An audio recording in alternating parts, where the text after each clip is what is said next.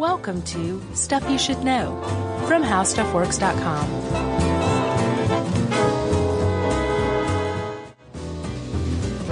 Hey, and welcome to the podcast. I'm Josh Clark. There's Charles W. Grinny Boy Chuck Bryant. And Jerry. Yeah. Back in his house. Yep. No more guest producing. No. That was a rough week. Sure was. But she's back. Yeah. Hey, Jerry. Did you hear that, everybody? Probably not. Chuck. Yes. Jerry.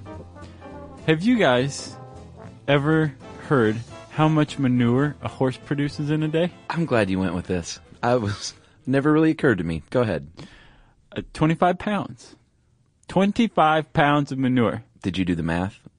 Because I did. Well, you come with that in a second, okay? So, just go back with me a little bit, Chuck, to the time when Daniel Day-Lewis was walking around New York with a meat cleaver, overacting a little bit, in my opinion.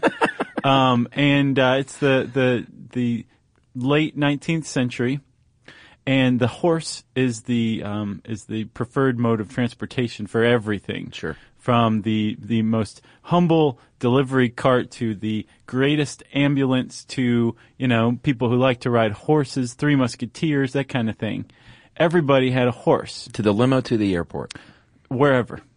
So, there were about 200,000 horses in New York City in use in 1895, right? Yeah. Multiply that times 25 pounds of poop a day. And what do you get, Chuck? Well, I did 225,000 because I thought that was the number. Okay, so that's fine. We'll go with that. More than 6.2 million pounds of horse poop per day deposited on the streets of New York. Okay. Now, let's say that's 1894. Okay. Okay? There's that many horses. There's 6.2 million pounds of horse poop every day. That's a lot of poop. It's a lot of poop, but not only that, there was no one cleaning it up. Not enough people cleaning it up, let's say that for sure. It was just left there, basically, in a lot of cases, to basically be ground into the cobblestone. And, it makes you think, I'll bet there's a substantial layer of horse manure under the streets of New York that make up, that initial stratum of earth. They call that the pooposphere. I think. Oh, wait, that would be in outer space. No, because the lithosphere is is it? part Okay. of, yes, so you were dead on. Thank you. The pooposphere. 1895, things changed a little bit. The New York institutes a Department of Health and a group of, basically an army of cleaning guys, very much like the garbage man that Homer Simpson envisions in the Garbage Commissioner episode. I can't remember which one it is. Yeah. The Loveday episode is what it is. Okay. These guys, they're called White Wings. They are deployed to clean up the streets of New York, and they do a heck of a job. Yeah. And possibly the fact of the episode, if I may take it. Please. This is where the term cleanliness is next to godliness is coined. Pretty cool. The New York Department of Health slogan in 1895. Downtown New York, Josh, at the turn of the century back then, was a disgusting, filthy place. And yet, I love New York. I love the history of New York. We both watched the same Nova video on Typhoid Mary today, and they had photos of mountains of manure pushed to the sidewalks. And sort of like if you've ever been in New York on garbage day, imagine all those garbage bags as poop. Yeah, but not poop in bags, just mounds of poop. And they were dead animal carcasses. Did you see that one shot? Probably. It was like these boys playing in the street with just a dead horse right in the middle of their little stickball diamond. Yeah. I guess he was home base or something. Yeah. And it was just a foul, disgusting, unclean, unsanitary place, which, like you said, led to the formation of the Department of Sanitation. Right. So the Thank Department God. The Department of Sanitation was imbued with a lot of clout from the get-go. Problem. Yeah. And as you said, the Nova documentary on Typhoid Mary, it's called the most dangerous woman in America, I believe. I think so. But it's also on YouTube under Typhoid Mary Nova. Yeah, that's good. It was. But they had a lot of clout. They could forcibly inoculate you with these newfangled inoculations. They could forcibly remove you to a quarantine island, and New York had a bunch of them. Yeah, that was popular at the time. Yeah, but basically your civil liberties could be entirely suspended without any sort of due process of law. And you were considered sick. And a lot of this was based on this new understanding of science, of germ theory, thanks to our buddy Louis Pasteur. Bacteriology. Yep.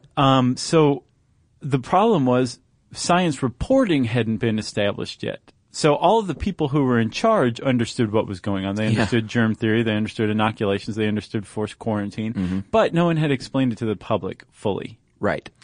So it's a recipe for disaster. Right.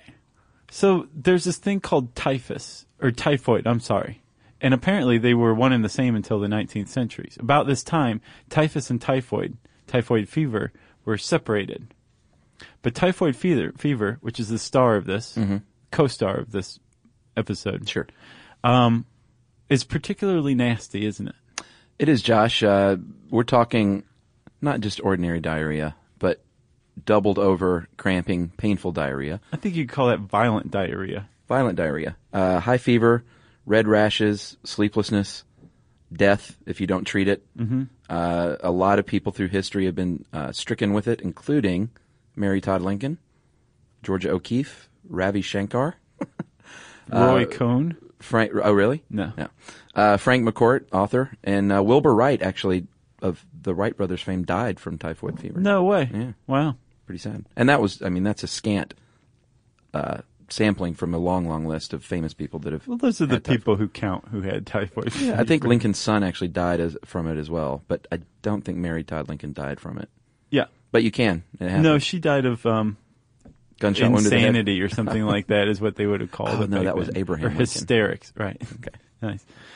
So before we started to get a handle on typhoid fever, it's caused by the bacterium Salmonella typhi. It's a type of salmonella. And before we got a handle on it with antibiotics, apparently 12% of people died from typhoid. So it was a big public health problem. Yeah, New York especially, there were 4,000 new cases per year and killed 1 in 10 people at the time. Or 1 in 12%. Okay. However that goes. Was that nationwide? Yeah, as I understand it, before antibiotics. Gotcha. So let's even just say 10%. That's a big public health problem. And because it's spread by the bacterium Salmonella, did that come out weird? Because it did in my head. Slightly. A little bit of the lazy tongue there. Because it's spread through Salmonella, or because it's a result of Salmonella, it's very, very easily spread from handling your own poop, e.g. using the bathroom, not washing your hands, and then handling food, uncooked food specifically. Yeah. It was normally considered to be like a disease of the lower classes. Yeah. Until 1906, was it, Chuck? The summer of 1906, in a wealthy quarter of the United States on Long Island called Oyster Bay. Billy Joel's home, I believe. It's neither here nor there. Okay. Still, that's one extra fact you just gave everybody. That's true. Yeah, when it happened in Oyster Bay, it was a much bigger deal because it was more closely associated with, let's say, the Lower East Side, tenement housing, the filth of Lower Manhattan at the time. They've cleaned all that up now. I mean, it is expensive. What you get, though, when you're in Oyster Bay is you get wealthy families who can spend a little money, and that's what you had in the case of the Thompson family. They were afraid that they would not be able to rent out the house that they were living in because people were getting sick in that house over and over and over, and they couldn't figure it out. They decided to hire an investigator who turned out to be a very prominent figure in this case named Dr. George Soper, a sanitation engineer and epidemiologist. One of the first epidemiologists. Really looking to make his career. Well, he already had he had a reputation of being able to track any illness back to its source.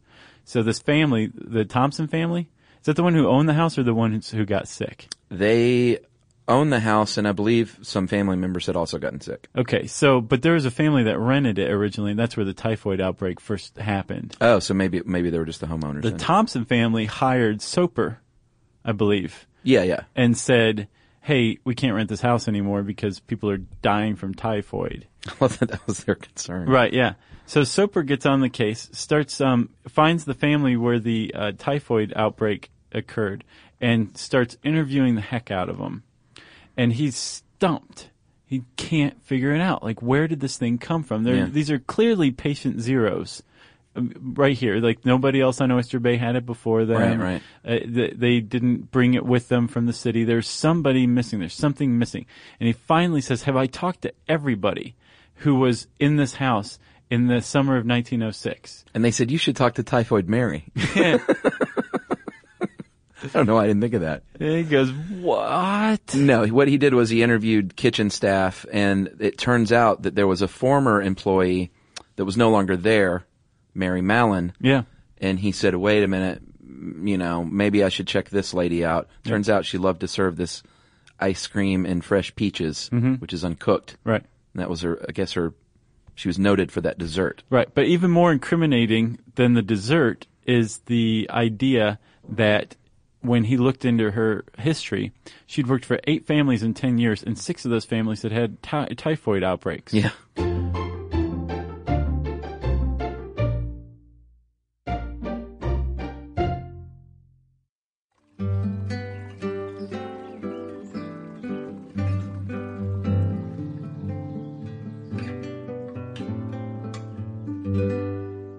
So, he began to think that there was something special about Mary Mallon, and that she was what's called a healthy carrier, meaning, and I'm just going to paraphrase this awesome way the Nova doc put it, right? When you get typhoid fever, there's almost always a clear winner. If the bacteria wins, you die. And if you win, if your immune system wins, the bacteria dies.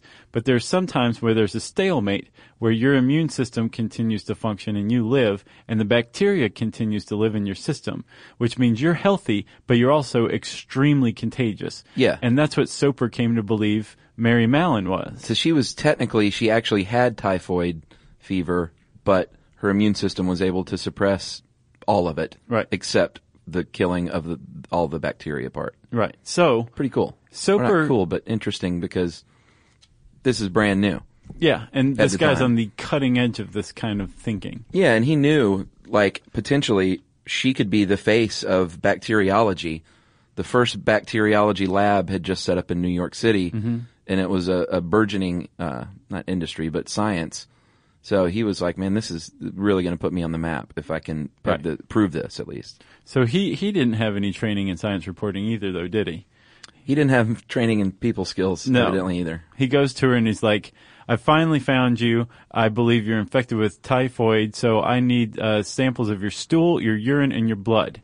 By the way, my name is George Soper. Good to meet you. Yeah, and she's like, oh, no, you're not. Yeah, so it's about this time that Mary Mallon... Well, who is she? We should describe who she is, at least. Oh, go ahead, Chuck. Mary Mallon was Irish. Right. She, Irish, came over as a teenager by herself. Mm-hmm. She was born in the poorest county in Ireland. And Ireland at that time, especially in the poorest county, not a great place to be. No. Also dirty, also lots of death and dying and filth and disease. And she was born in 1869, so I think that's on the heels of the potato famine, if not still in the middle of it.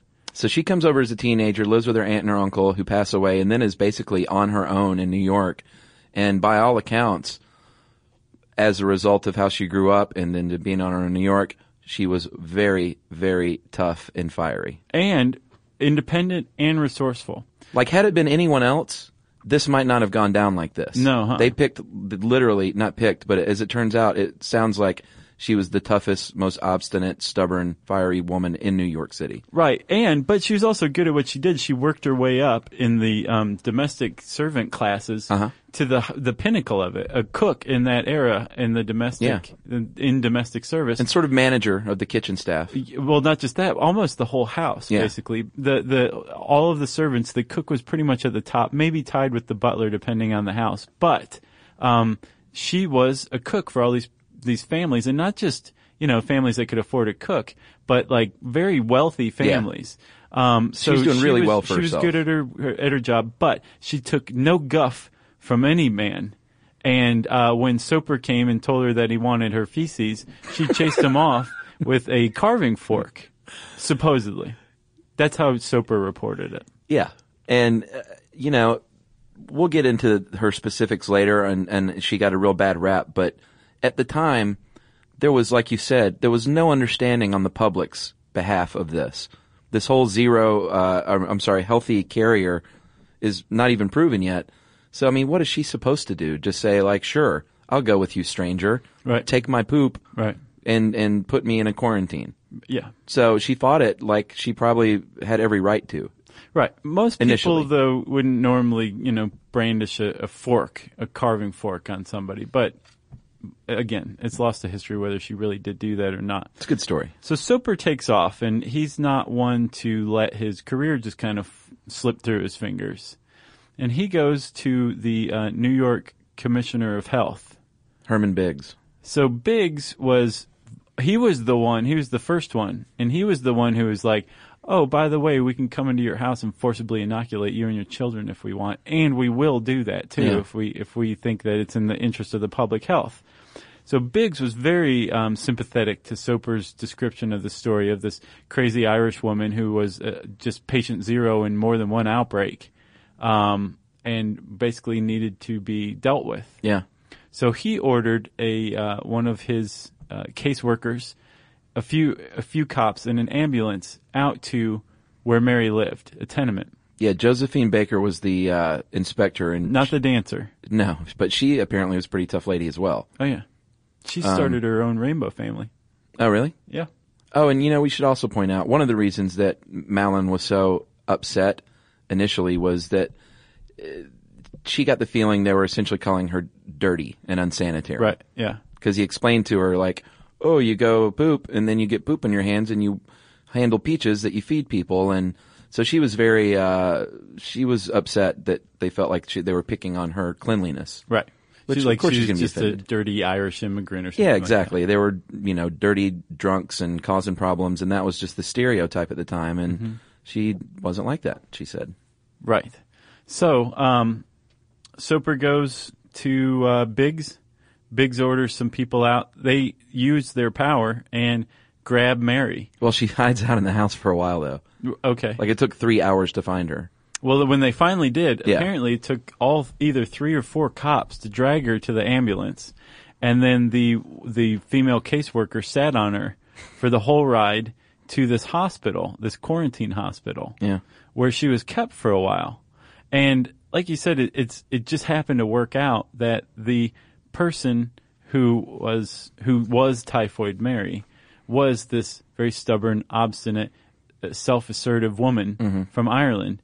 And she came about at a time where there was a big question about public health. Like, where do an individual's civil rights and the greater public good begin? That's still going on. It still is, but she forced this conversation into the national spotlight starting Absolutely. about now. Yeah. So they keep her, they test her. They're like, you need to poop into this bag right now. Yeah. And she did. And they tested it and they said, well, this thing's lousy with typhoid. They Right. called her stool a factory for typhoid. Yeah. And what they did was they said, here's the deal. Give up cooking, because that's how you're transmitting this, and we'll let you go. And she... So did they say that immediately? I caught that from the article, but not necessarily from the documentary. I think they initially offered her that deal that she refused, which was one reason why she was, lambasted in the public later on in newspapers. But again, at the time, she had managed to climb up out of the, poor conditions that she was living in Ireland and get a really good job, and one that she was good at. And she didn't want to have to learn something new and start over again. So at the time, like later on, I can dole out some of the blame on her, but early on, she still feels well. Right. It's like, I'm not sick. This doesn't make any sense. What is this healthy carrier thing? Yes. Yeah, she was not buying it at all. No. And she basically came to believe that the public health department had a vendetta against her personally and felt quite persecuted. So when she said no, she wasn't going to stop cooking, they said, okay, well, we're going to take you to a nice little island called North Brother Island. It was not a nice island. 1907. They took her there and quarantined her there. North Brother Island is or it was a tuberculosis hospital quarantine hospital, I should say. And she didn't have tuberculosis. And she wasn't even sick. She didn't have any symptoms. And yet she was being kept here against her will on North Brother Island, which you sent a killer urban exploration photo spread that I want everybody to go check out. It's creepy. It's on Gothamist.com. And that's Gothamist, and it's titled "A Trip to the Abandoned North Brother Island." It is so cool. Yeah, located there was Riverside Hospital, and initially there was nothing there. And they said, hey, the idea of island quarantines was pretty popular at the time. They said we should build a hospital there so we can treat these people. But North Brother Island sort of gained a reputation over the years because, one, it was much more than tuberculosis. It was like, later on, it was like heroin junkies were treated there, syphilis, like any kind of nasty disease or addiction, they would dump you on at Riverside Hospital. It was an asylum. It basically was. It was sort of like, what's the DiCaprio? Shutter Island? Shutter Island. Yeah. But they had a hard time staffing it with real doctors for a while because doctors understandably didn't want to work there. So they had nurses only for a time. Eventually, there was a public campaign to clean it up and to build better buildings and change its rep, which sort of worked, sort of didn't. But in New York City at the time, especially in the Lower East Side and where poor people lived, it had a very bad reputation as you don't want to go there because you go there and you don't come back. Right. People were afraid of it. Right. So that's where they send this Mary Mallon off to. So, and when she gets there, she starts trying to get out. She hired a not escaping, of right? course. No, using legal channels. Yeah. She hired a private lab, and started sending them samples of her stool, and they were testing it, and they were not getting the same results. Her boyfriend would sneak her poop. To the lab, and they weren't getting the same results that the public health department said that they were getting. As far as her being a factory for typhoid. Right. Which could have been a false negative, right? It could have been. Because they said that you don't always find it in the testing. Isn't that what they said in the documentary? I believe so. But there was a discrepancy, and it was enough for her to get her day in court. Yeah, New York Supreme Court. So she makes her way. She's allowed to leave the island to go for her court date. And basically the public health department was like, look, she's a healthy carrier, and she's a public health threat. Yeah. And Mary's like, these people are holding me against my will. And the New York Supreme Court said, you're a public health threat. Go back to North Brother Island. Yeah, and around the same time, it started getting newspaper coverage courtesy of William Randolph Hearst. Who may have financed her law. That's crazy. Her legal expenses. I imagine it was great for the papers, so yeah. I could see him throwing a little money toward it. Totally. But that's where she was dubbed Typhoid Mary, and that's where the public sentiment really swung, because she was painted as someone who was willingly giving people typhoid fever. Right. Well, no, she was Not called purposefully. Typhoid Mary because they were protecting her her identity as well. That didn't work too well. No. So Mary goes back to North Brother Island and is there for another. Well, she was there for 3 years total, I believe. And in the third year, New York City got a new health commissioner, and he was not about basically squashing people's civil rights. Literally. So he not only freed her, he got her a job. Yeah, and a lot of people, while she was incarcerated, and it was an incarceration, I guess, there were a lot of people that did cry out for her release at times, public officials even. Mm-hmm. But the Department of Health, basically it was such a unique case, they wanted to experiment on her and said, no, we're going to do some tests on her and not let her out. Well, they did do some tests on her. They thought that perhaps her gallbladder was the culprit. Yeah. So they were like, we're going to take your gallbladder out. And she's like, no, you're not. Yeah, she's like, nobody's touching me. She was afraid they were going to kill her. Well, it could have too. They did forcibly medicate her. They tried some stuff out, and she said that she wrote in a diary that if they keep this up for much longer, she'll surely die because it's just the side effects were so horrid. So it wasn't just like, hey, stay in this cottage. There's a nice view of the water. It was rough for her, in addition to the civil liberties being squashed. Exactly. And so, as you pointed out, the new commish comes in, Letterly of Public Health, and a bit more sympathetic, like you said, he found her a job in laundry, which apparently was the bottom of the barrel for a woman's career aspirations. In domestic servant. Like no money, quarters. Like the lowest pay, the worst work. And she was like, this sucks. I don't want to do this. Right. I don't want to work in the laundry. Did you know that Atlanta has one of the taxi drivers in Atlanta is a Ghanese king? No way. That's what I thought of when I was reading about that when she got a job in the laundry. And it's like she worked her way past that. She's way past that. Is he really? There's a Ghanese king. It's like Coming to America. Who operates a cab here in Atlanta. They ain't none but Elchperm. Yeah, that was a good movie, dude. I could quote it from heart, I think, in full. Let's start. Okay. Bark like a dog.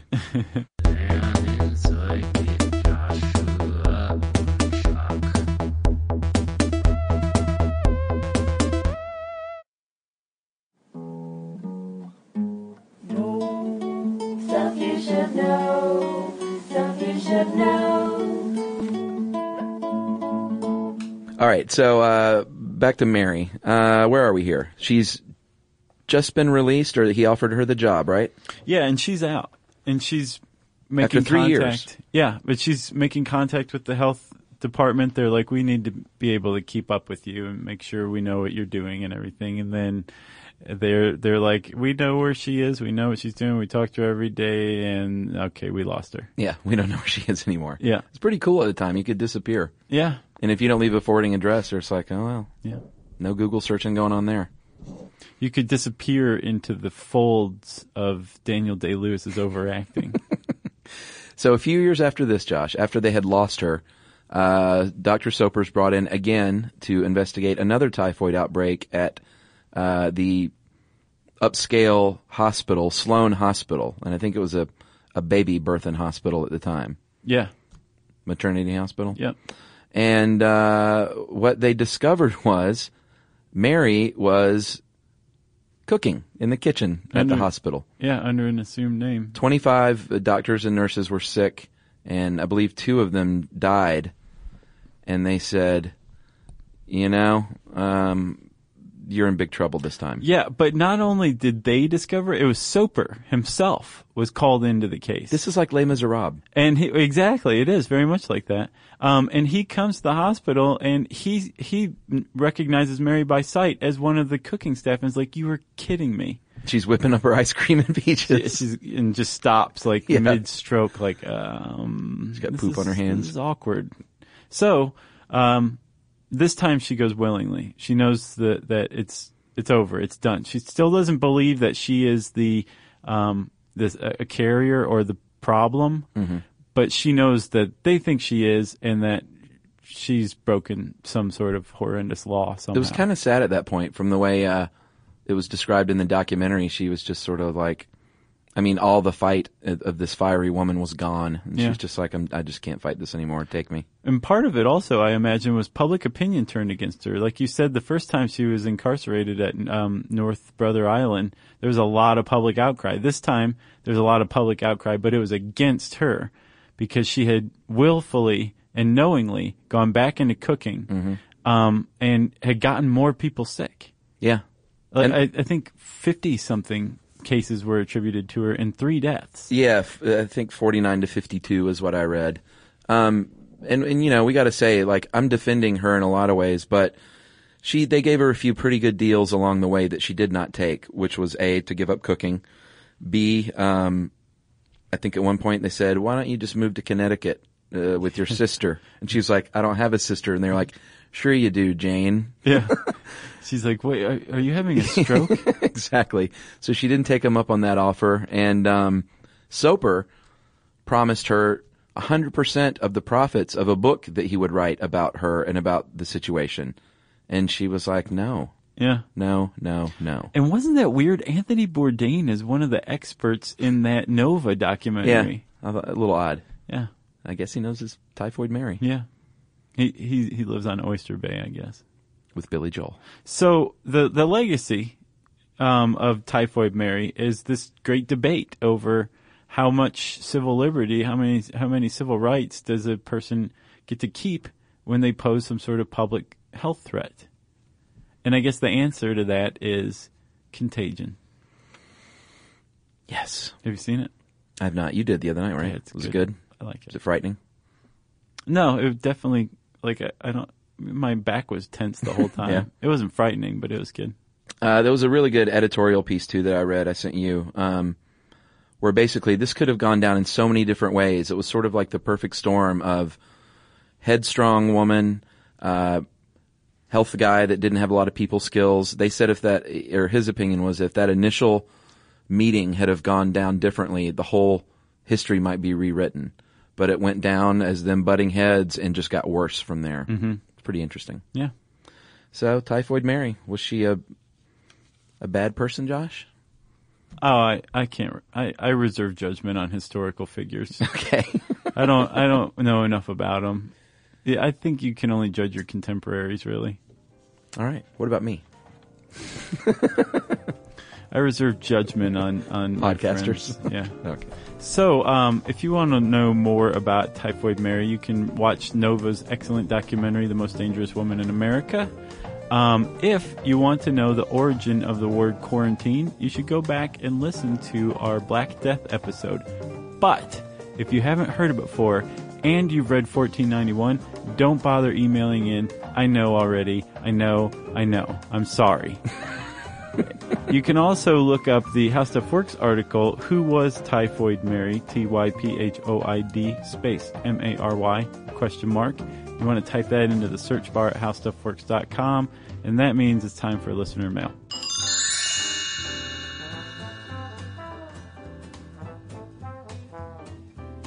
They should do a good movie about that. I can't believe they haven't. Yeah. This is like great. At the very least, there has to be a book on Soper. Like, this is the kind of thing that the public's eating up right now. Yeah. You know, thanks to this SARS, thanks to this economic collapse, The SARS guard. Did you ever see that Saturday Night Live skit? Uh-uh. It was during the SARS outbreak, and SARS guard, the actor, what's his name? Peter Sarsgaard. He was on there pitching. It was like a little infomercial, and he's pitching the SARS guard. Awesome.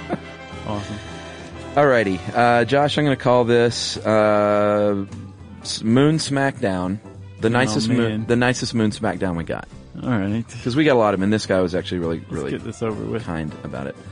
Guys, love the podcast. I listen as I ride my bike to and from work past the Golden Gate Bridge in San Francisco. On my way to the moon.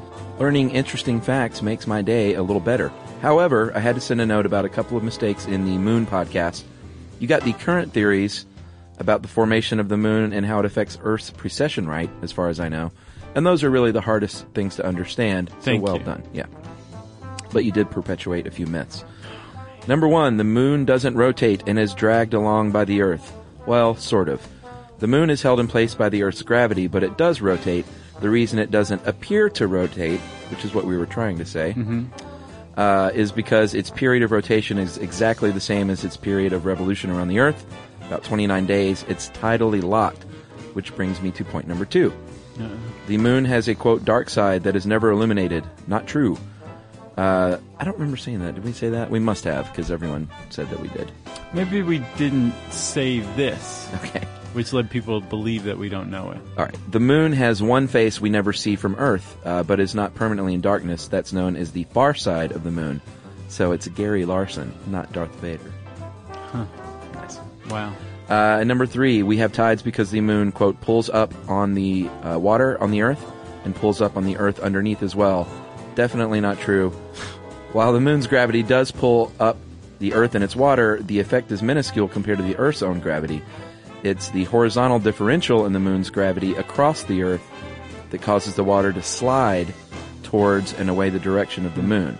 So the water slides sideways, not up. Wow. That's pretty cool. And that is from Chris B., and he was very cool about it. And he says, P.S., I'm a little worried about going back and listening to the Sun podcast because the Sun is way more complicated than the moon. Yeah. And Chris, don't do it. Don't do it. Just skip it, brother. Yeah. Go listen to Cannonball Run. Yeah, that's a good one. No mistakes. That is a great one. Or Twinkies, that was pretty good too. Yeah, Muppets. Yeah, anything but the Sun. Anything but that one. I guess if you have a correction, we want to hear it. We've been reading them again now lately. I think that's good, Chuck. I forgot all about them. I forgot about being wrong. Well, we were right for a good stretch. Well, we weren't doing ones like on the moon or whatever. Yeah, these tough ones are hard. Yes, they are. Yes. If you have a correction, you can tweet it to us at SYSK Podcast. You can see us on Facebook at facebook.com/stuff you should know. And you can send us a plain old-fashioned email at stuffpodcast@howstuffworks.com.